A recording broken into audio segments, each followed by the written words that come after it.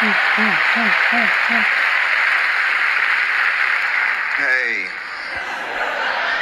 how y'all doing? How the rest of y'all doing?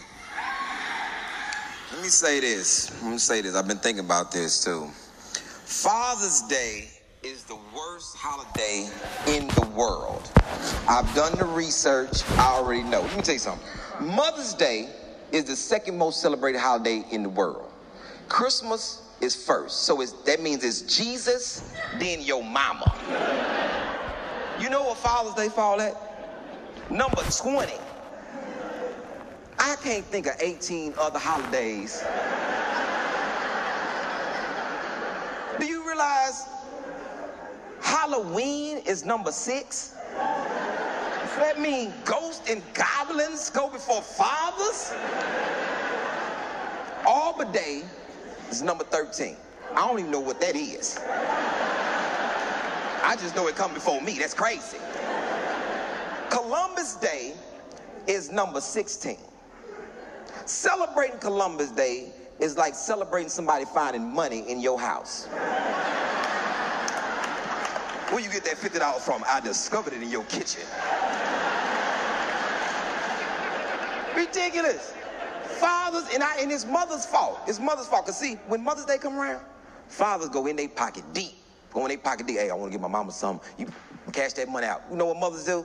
Hey, I want to get daddy something. Well, go in that car. It's some change in my little cup holder in there. Don't nobody even have a sale for Father's Day. Who has a Father's Day sale? Mother's Day sale is like 30 of them. Everybody have Mother's Day sale. Don't nobody have no Father's Day sale. Who has Father's Day sale? The dollar store. That's how you get water hose and jumper cables for fathers. And the stores know this because now the store got a little trick for fathers. They make little packages where a little box give you suspenders, socks, and a shirt. One box. And you know what kids do? They give you that stuff throughout the year. They give you that shirt for Father's Day, them socks for your birthday, and then they just randomly give you something else as, you know, they think about it. It's crazy. Father's Day sucks. And I'm a father. I did all this work to be a father for it to suck. And I'm a good father. I don't lie about my kids. I just keep my kids where they are. I have a daughter. She's a beautiful kid, but she's insane. Very much insane. Because, see, she's a swimmer. I'm just going to tell you that. She's a swimmer, which is not a predominantly black sport. Let me tell you something. Because when you go to swimming, when you're a black parent, you go to swimming, they know that you're there because you're there. You're just like a Oreo. You just out there. So, my daughter's very arrogant now because she done won a lot of races. And, you know, when we first started swimming, I used to think that the kids were saying little racist stuff about my baby because she would walk in and they were like, oh my God, they go to Black Seal. I was like, what? Don't be calling my baby no damn Black Seal. Then this white dude said, no, man, that means that she really fast. Got me out there rooting, go Black Seal, go Black Seal. But the problem with my daughter is this. I've been tracking this little white girl named Sarah Brown. Been tracking Sarah. I think Sarah's really fast. Know all the numbers, know all the tracking. My daughter's very arrogant.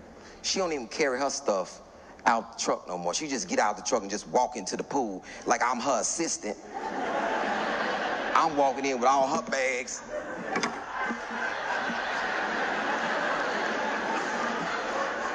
So you couldn't hold the door or nothing?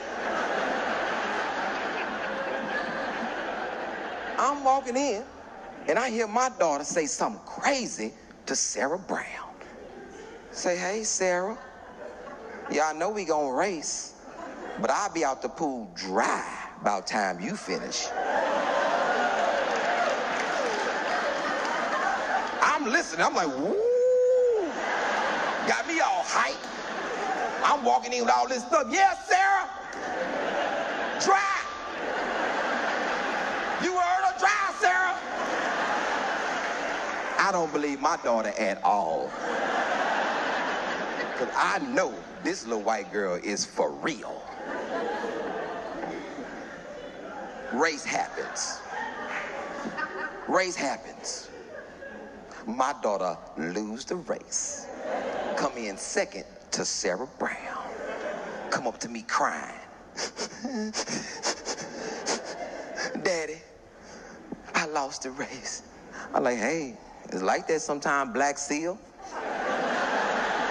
You was up against a great white.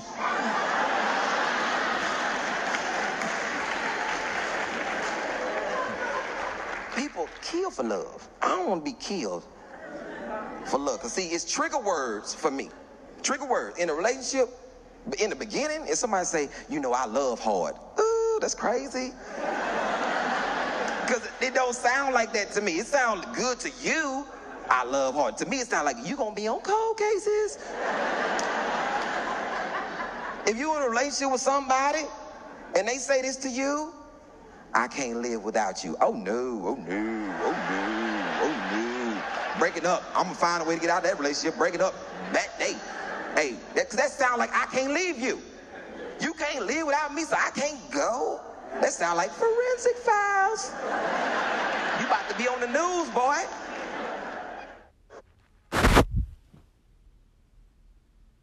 What would you say if...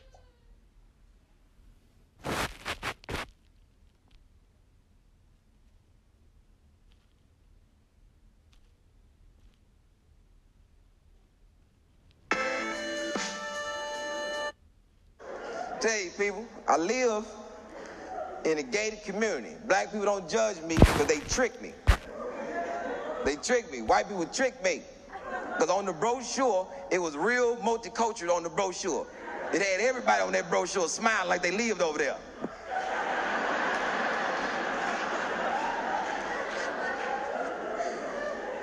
And it's just all white people and me.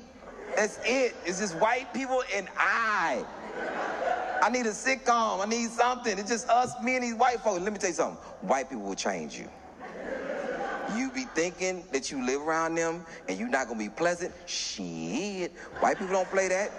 You live in their neighborhood and then they want to meet you. That's crazy, bro. That's how I found out it was all white people in my neighborhood because they want to meet you. See, I'm not accustomed to that. Let me tell you something, people. I'm from the projects. And in the projects, let me tell you what never happens in the projects. When you move into the projects, don't nobody come and greet you. Don't nobody say, hey, welcome to the projects, welcome to hell. Nobody do that. But when you in a gated community, oh, these white people want to meet you. I'm sitting in my house minding my own business. Doorbell rang. I opened the door. 400 white people outside my door. I ain't gonna lie, I panicked. I slammed the door and called the police. They protesting. Who's protesting? All of them. And I'm so terrified when the police get there, I still got the chain on the door. I open the door, I say what they say. They say they are not protesting, they're coming to greet you. I looked out there, white folks had baked goods and little baskets and stuff. I'm like, oh, they want to meet a brother. All right. I'm like, hey, what's happening? Let me tell you what I learned about white people. And I want all other races to take this, because see, it's been a lot of years since we had a good stereotype. Oh, a lot of stereotypes dumb, but this one right here, oh, I did the research. And they're not gonna lie, because they in here. Now, the good stereotype about white people now, did the research. White people love trail mix. Oh, they love it. Love it. Eat it every day. They love it. Look at them, and they're like, yes, I did have trail mix.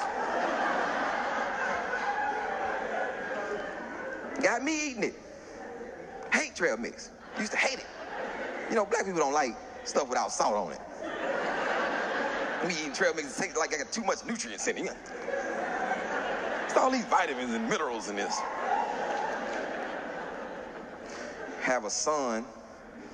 His name is Hassan. Tell you something, like I told y'all earlier, I'm honest about my kids. Hassan gonna be a serial killer. I'm just throwing it out there so y'all will know. Because let me tell you how I know Hassan gonna be a serial killer. Hassan is 4 years old, and Hassan whispers. Yeah, what 4-year-old you know whisper? And then he don't wake you up like a normal child, because normal kids come to the front of the bed, wake you up face to face. Hassan rub your feet. You know how spooky it is to be woken up by a child whispering, rubbing your feet?